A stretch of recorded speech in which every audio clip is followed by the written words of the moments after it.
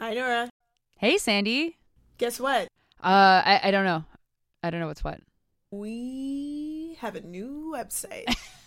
Yes, we have a new website. And Oh, I feel yes. like we should tell people this. I know that most of the people who listen to this podcast hopefully already know about this, but in case they don't, we have a brand spanking new website. It is sandyandnora.com. That is where you can find us now on the web. You can still also find us on Google Play, on iTunes, on all sorts of platforms. And we did set up a Patreon account, which you can find on our website as well, where if you feel like supporting us, you can do so in a pay what you can basis. Totally. And shout out to everyone that gave us $1 a month. I love that. I really do too. It's really great. Yeah, no, just shout out to everybody for supporting us because we got a lot of really good feedback this week and we really do appreciate it. And, you know, if you folks have any ideas or anything that you want to let us know or questions about the show, let us know. And we'll, let's make this interactive. Let's try to talk to each other. But okay, this week, we are going to be talking about...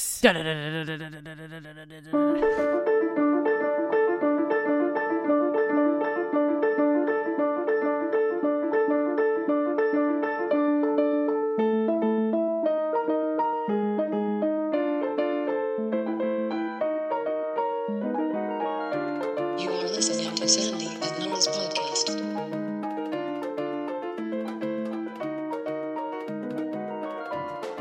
Dougie Ford. Everybody's favorite Doug. My favorite Doug is Doug McKenzie. Oh, my favorite Doug is the cartoon character. Oh. Tell the people what happened, Nora. Okay. So, sorry, do you want the Nora version or like the CBC version? Ooh, let's get the Nora version. Yeah, totally. Okay, cool. So, like, everybody's favorite drug dealer managed to, like, totally trick everybody and beat out 4 chicks who, like, may have been qualified, but it doesn't matter because it's politics.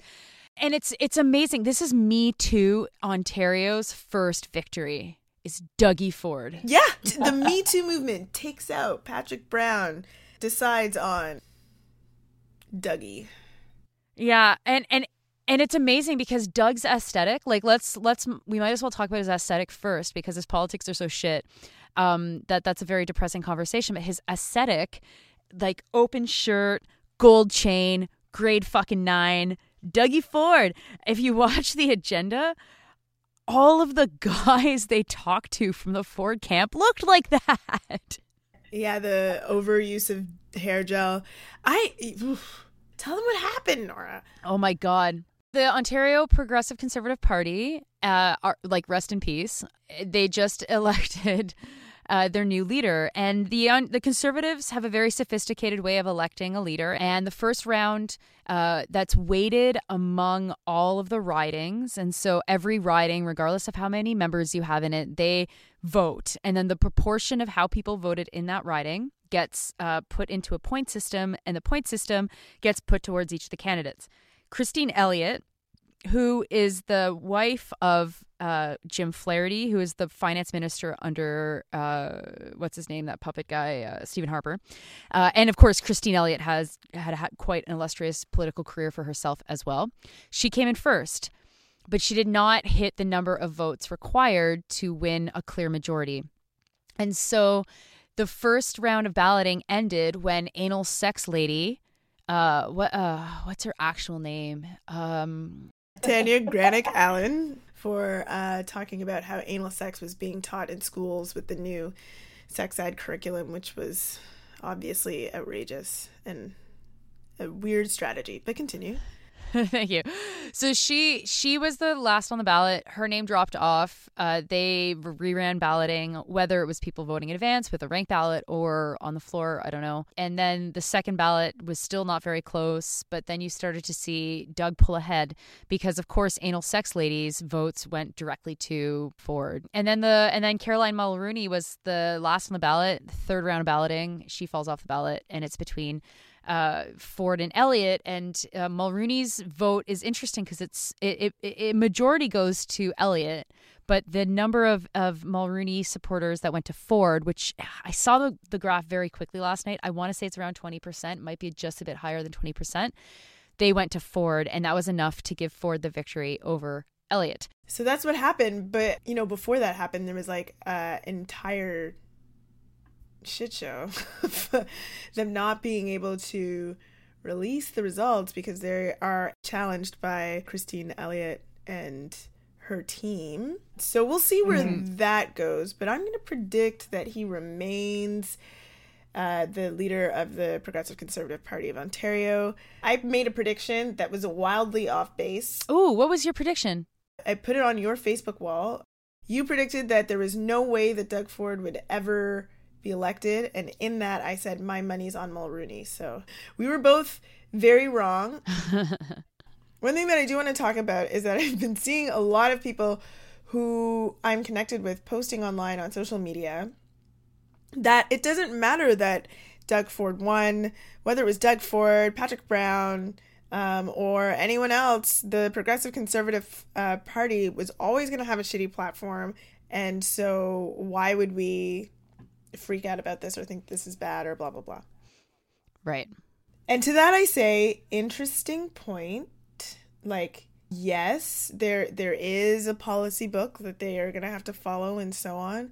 But what this does that is very important that people should be aware of is that it is going to change the type of rhetoric that we see in the election.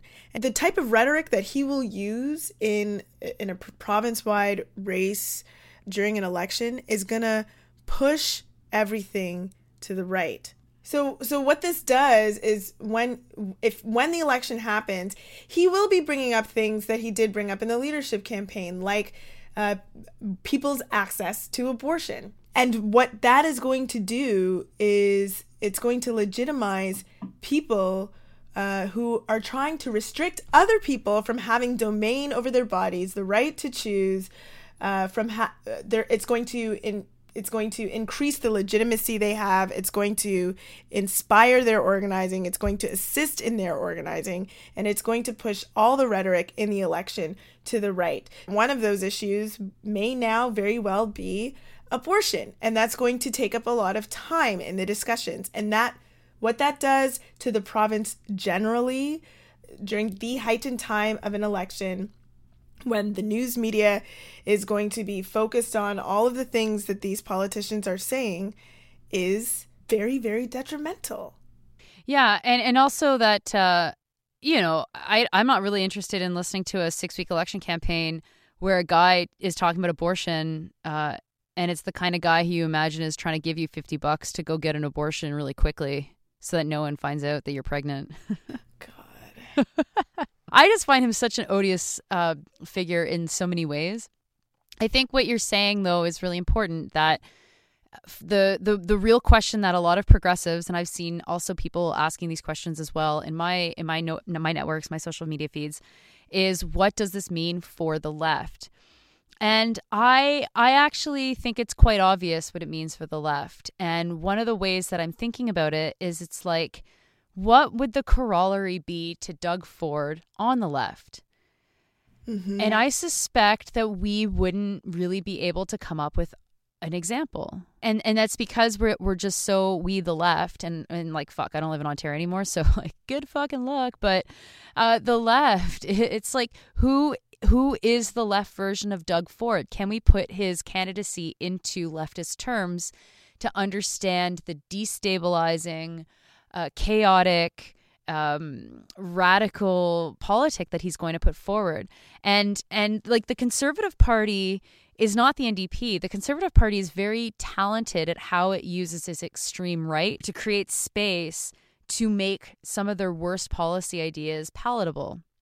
Like, we could talk about what this is going to do to the Conservative Party, which I actually think is an interesting discussion as well. This is going to probably tear the Conservative Party apart. The fact that Christine Elliott won the popular vote shows that, that people do prefer her over him.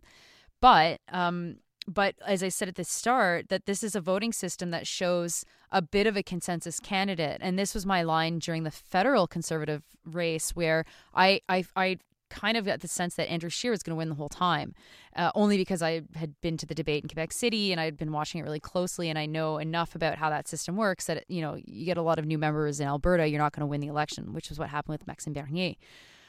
But Ford did manage to get enough of the support of progressive Conservatives across Ontario. We've already seen an extreme, quote unquote, extreme Conservative at the head of that party, and his name is Tim Hudak, and he did not last. And so what I'm wondering, on one side, what's going to happen to the Conservative Party? I don't know if we need to talk about that right now, because the more interesting question perhaps for us is, what does this mean for the left? Doug Ford is as if, I don't know, like someone like John Clark from OCAP winning the head of the NDP. Like, who is the example in the NDP? And we know how controlled the NDP is. Like, someone that far to the center of the NDP to the left getting elected for the NDP is unthinkable within, from the Conservative Party perspective, that someone as far away from the center of the Conservative Party getting elected. And I think it's important to ask why. Like, why does that not exist? And I think, when we see the type of response that the NDP did give, it's like, oh, we really, really, really need like a principled left, if we're going with an electoral option for some of the strategies that we have, we need a principled left and a bold left and a courageous left, which is what we've talked about multiple times on this show.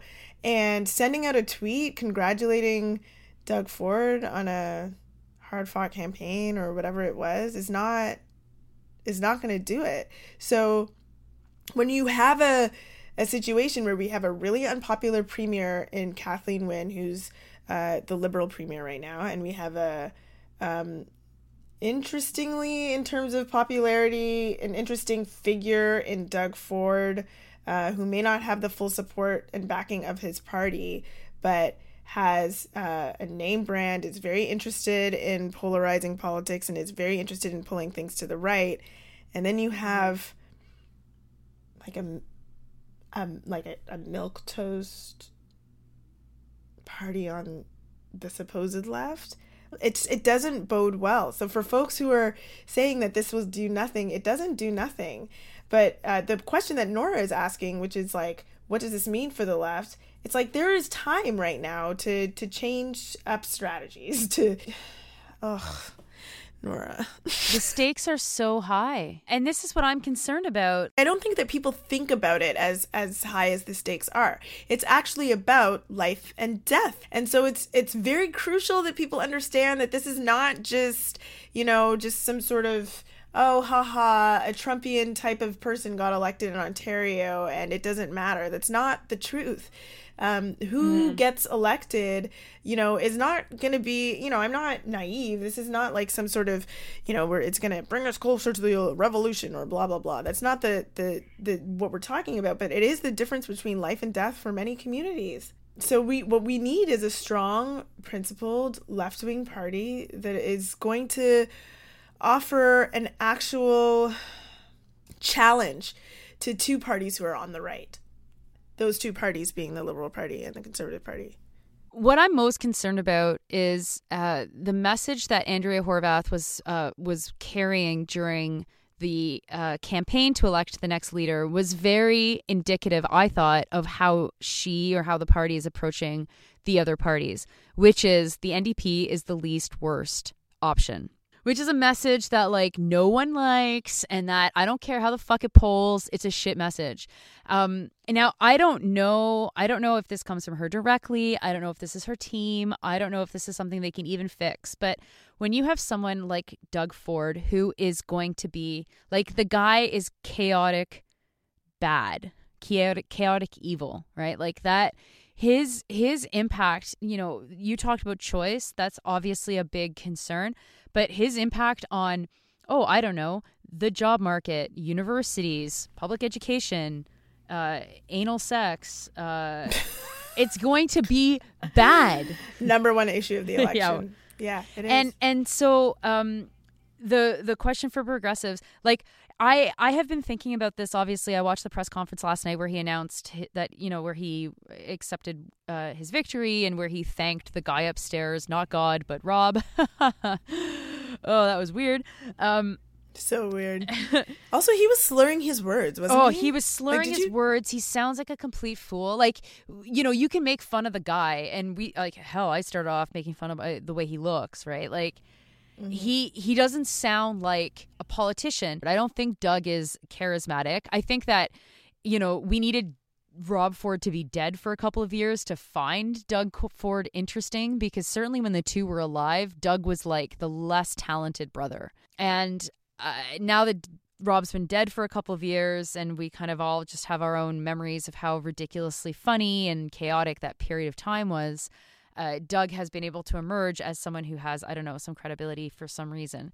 But the guy is audacious. The guy doesn't give a rat's ass about sounding like he's smart. And he has a vision, which I think that we don't really know. Like, part of me wants to go back through all of his council votes in Toronto and see how, like, what he's been voting on and stuff. Or is he even on Toronto Council right now? Like, I don't even know what the fuck.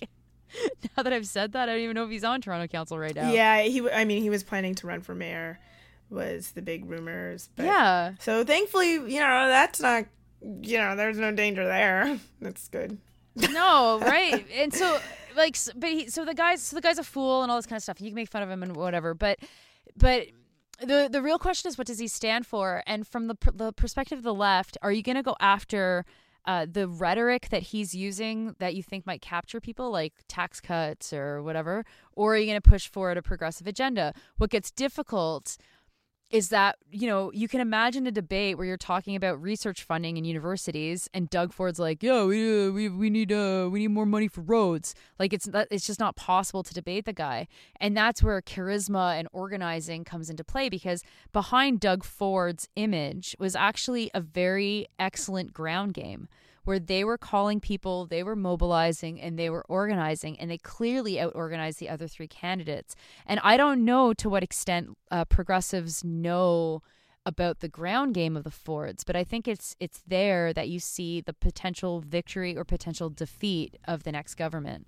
Mm-hmm. And I think that's a really important point. And the other important point about a ground game is that I don't know that all the progressives out there understand how much grassroots organizations have power over what is going to be said in an election.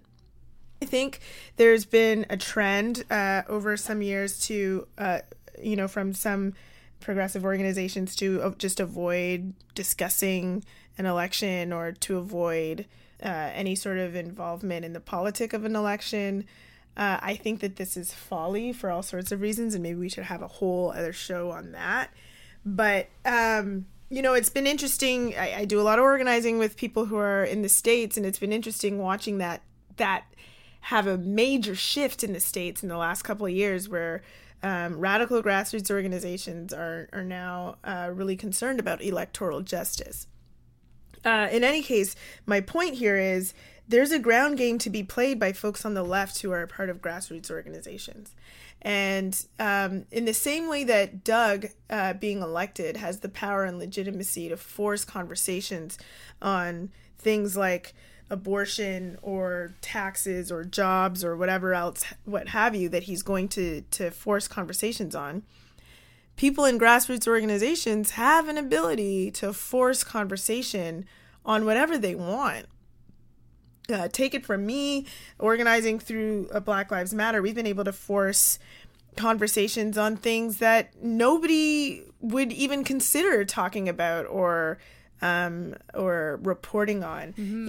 Not least of which is quite recently forcing federal politicians to discuss issues of deportation and with former child refugees who were wards of the state, who the government neglected to apply for citizenship for. This is what, perhaps a few months ago, journalists, politicians would have said was a niche issue that does not require any sort of comment.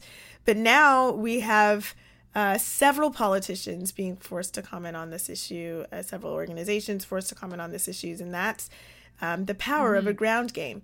During an election, the ground game is heightened because all the media wants to do is talk to politicians about what their stance is on this, that, or the other. And so if you're looking for a quick way to do some mass public education, an election is a unique opportunity.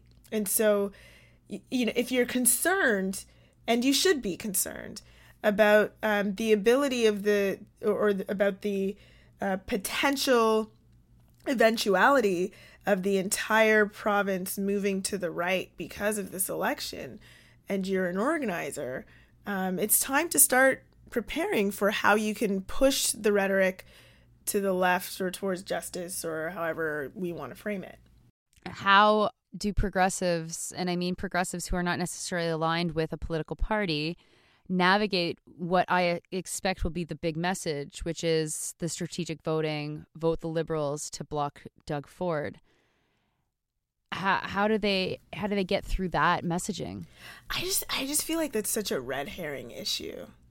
I know, Yeah. but I've seen it everywhere. It's just like, who cares? Like, let's start, like, you have to just focus on the issues, because what an election does is not provide an opportunity to fix all of the issues of injustice, but what it does do is provide an opportunity to increase knowledge about a particular issue, to push people to making a decision on issues that they perhaps didn't know anything about before. It's an opportunity to organize, quite frankly. And if you're going to use an opportunity like that, such a massive opportunity like that, to like talk about strategic voting, like, oh God, how boring. Like it's just like, who cares? You know what I mean? It's never going to be good. Like, look at the options. Yeah. It's going to be bad. So like, just, you know, you might as well use the opportunity that we have to organize, shift culture around particular issues that are major issues of the day. And so for me, I don't know what you think, but for me, like, the strategic voting conversation isn't even a conversation for me. Like, why would I waste air on that? Right. Well, what do you think? Do you have any air to waste? Yeah, I do, because I think that in some parts of the province where it seems like it's a two-way race instead of a three-way race, you are dealing with people whose initial reaction is, well, the Liberals aren't that bad, and they're certainly better than Doug Ford. And so I guess the question is more, who are we talking to right now? Because if I'm talking to someone who's average, looking for an argument outside of the strategic voting thing, it's like, as you say, you organize. Strategic voting is a distraction, and you pour as much time and energy into the movements in your community that you think will carry a candidate forward. I think that's it's easy to say, and honest to God, it's not that hard to do either if you have the right issue and you've got the right level of organizing. But then the other side of it, though, is it's like, okay, so what does the NDP need to do between now and June to get its shit together and to potentially win? And is that even a possibility? Or should we be more thinking about how do progressives exploit the moment to make certain things possible? And I'm interested. I think we can talk about both. What do you and I think the NDP should do? It might be interesting, because I don't know if the entire caucus of the NDP listens to us, but maybe they do, and maybe we'll fucking change the world. I don't know. But on the question about, I don't think they like you very much. I know. Well, what the fuck? Fuck them. But on the question of like, what's the strategic way forward? I actually think Doug offers a very interesting set of options. So the first option is obvious in my mind. It's Labour, and Labour needs to get militant and target the fuck out of the Conservatives and ignore to some extent the NDP and the Liberals.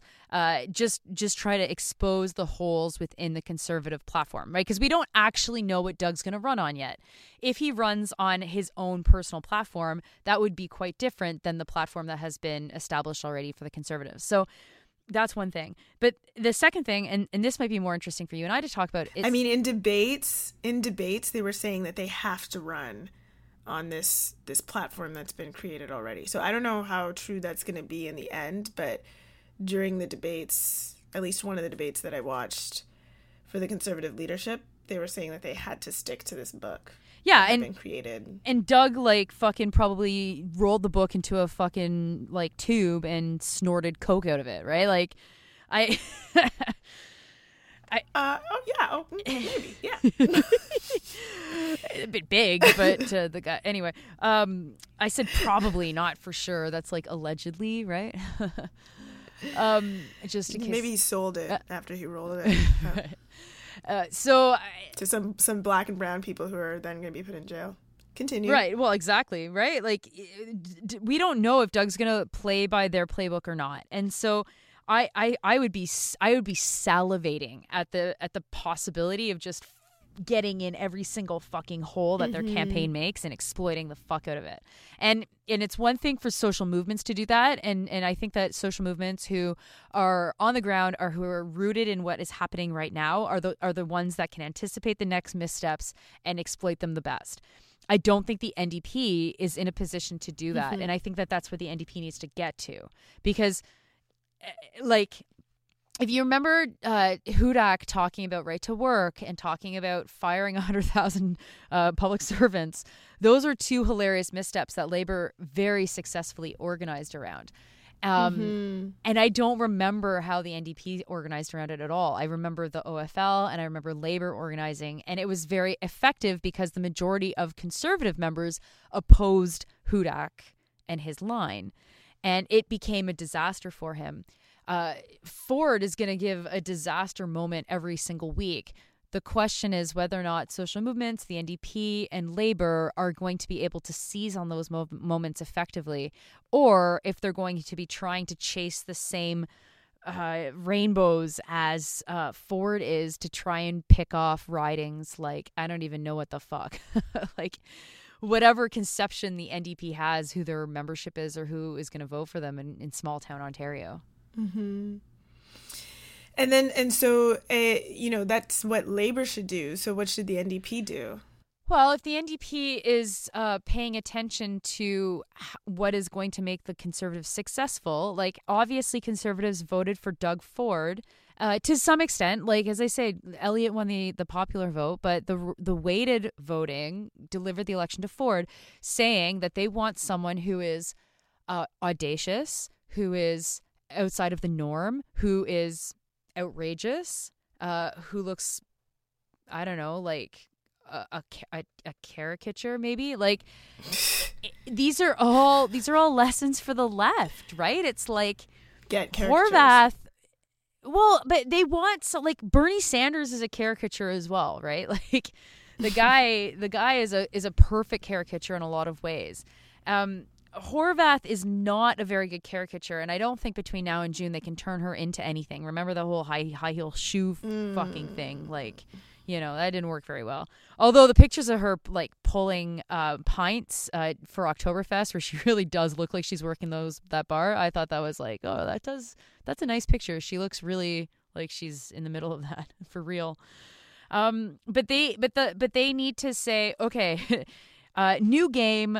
This is not a campaign of respectability. This is not a campaign of three women like debating for electoral supremacy. This is a campaign for life and death. And if it's for life and death, then the NDP has to offer its absolute best vision for life.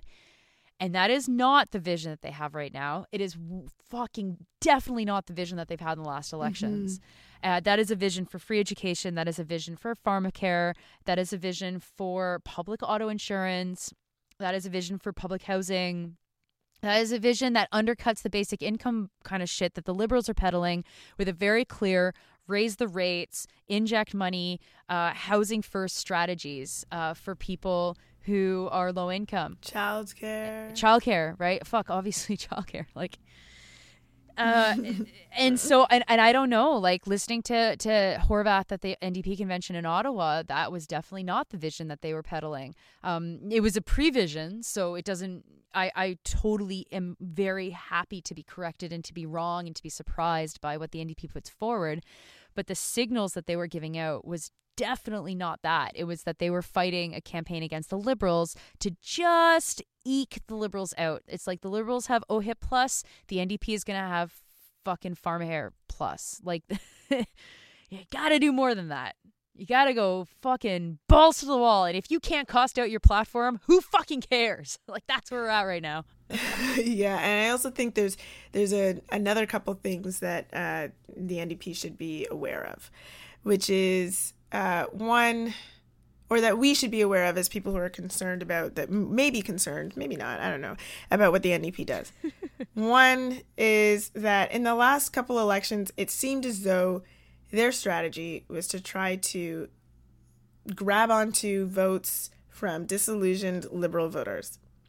Mm-hmm. At this point right now, with the Conservative Party in shambles, the Liberals are 110% going to be trying to eke out votes from disillusioned Progressive Conservative voters. Yeah.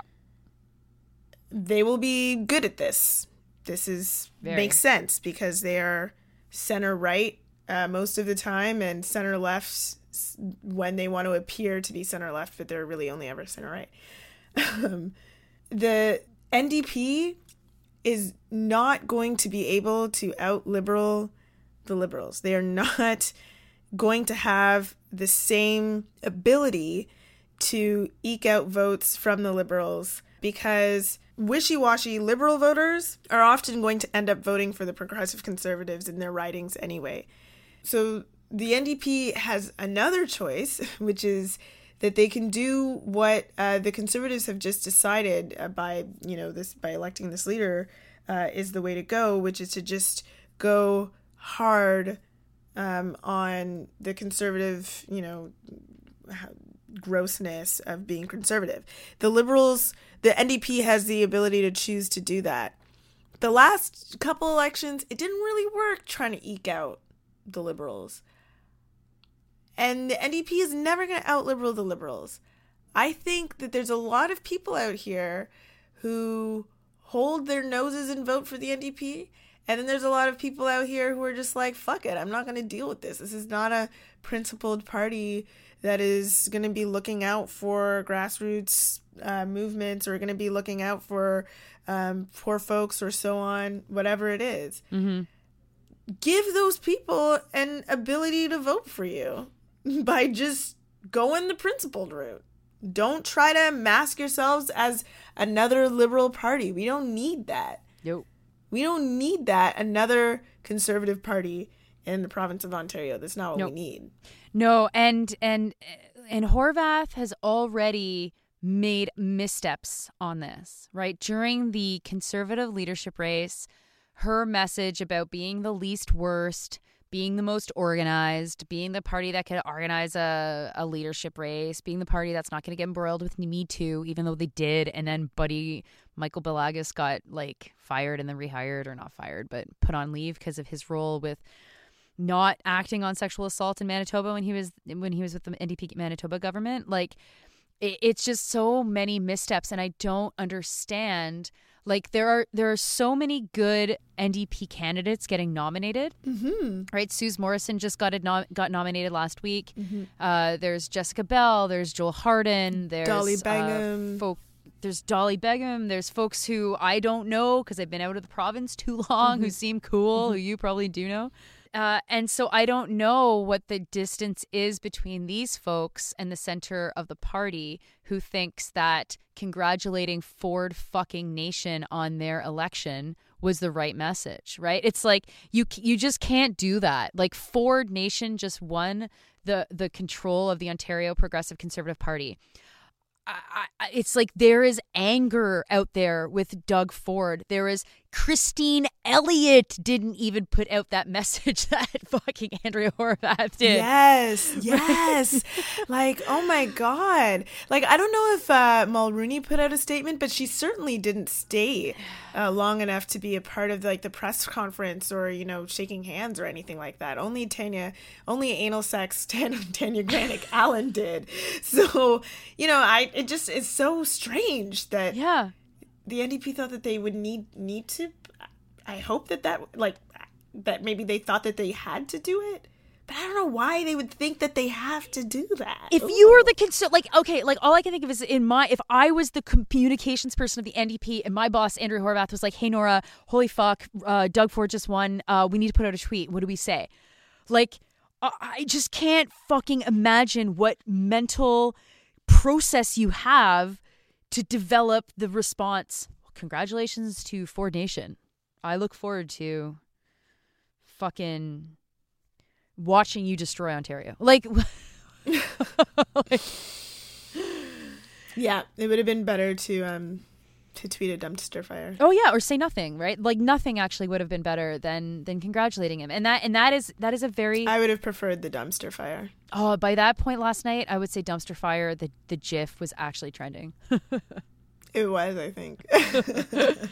So there's obviously, I don't know if it's individuals. I don't know if this is structural. I don't know if this is Andrea herself. I don't know if there's someone hiding under coats, like controlling the entire thing that no one knows about. Like, I don't know what it is, but it is a pattern, and it is a pattern that goes so far back. Andrea was elected. Like, do you know when Andrea was elected as leader of the NDP? I can't remember. I heard this recently, so it's the only reason why I know. It was 2009. Oh, 2009. That was a good guess, eh? I said 2010. That was good. Yeah. Yeah, right. Yeah. Because I was like, who was before her? And then I was like, oh God, that was a long time ago. Howard Hampton, right? Yeah. Mm-hmm. So I'm a betting person. I like to bet politically. You and I were both wrong about the election results, although I like to take comfort in the fact that wrong. Yeah, but Elliott still got the popular vote, so I was still kind of right in a way. Okay, sure. No, we could but I don't want to bet that the NDP isn't going to be able to pull this off. But holy fuck, the signs are not looking good. My prediction. Oh, we're there. Is that he will win. But I mean, I made that prediction yesterday. But you know, I was so wrong with the Conservative leadership race, and I'm hoping that I'll be wrong with this too. But to me, again, the way that he wins is really important. The way that the conversations go on the ground is really important. I don't think it's a foregone conclusion, right? That he wins at all. I just, if all things, you know, if the vote were to happen today, I believe that he would win. But I strongly believe that we have the ability to change that eventuality in this province. I don't know what's a better eventuality to be like. No, I do know. I know that anything is better eventuality. But however, like it's like a hold your nose type of thing. But again, I think it is possible to change what types of pressure the public is putting on the system through organizing. So I really do hope that people are going to be organizing in the coming weeks, and organizing in a real way to shift, to be ready to shift conversations and be ready to control where the conversations are going during an election. But if the election were to happen tomorrow, I would say that he would win. Wow, yeah. I would. Yeah. My prediction is that the Liberals are still a more unified and organized machine, and they're going to win a minority government.